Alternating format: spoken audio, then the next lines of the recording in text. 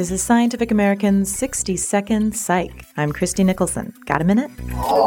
Shooting an innocent person is a police officer's nightmare. So far, research has blamed such errors on environmental and racial stereotypes, but new research published in Applied Cognitive Psychology adds another variable. Apparently, successful multitasking and staying calm helps cops make good decisions.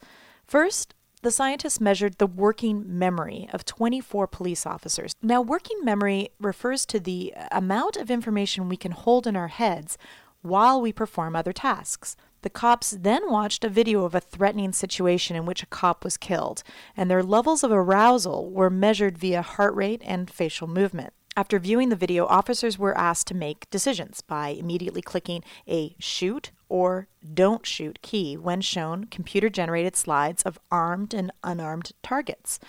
Cops with limited working memory and high emotional arousal made more errors than cops with large working memory. According to the authors, high stress puts a strenuous load on working memory. And if one has a short supply of working memory, their ability to accurately assess a situation is impaired. So for those faced with multitasking and high stress, remember, working extra hard to keep cool under pressure has useful benefits, perhaps even life-saving ones.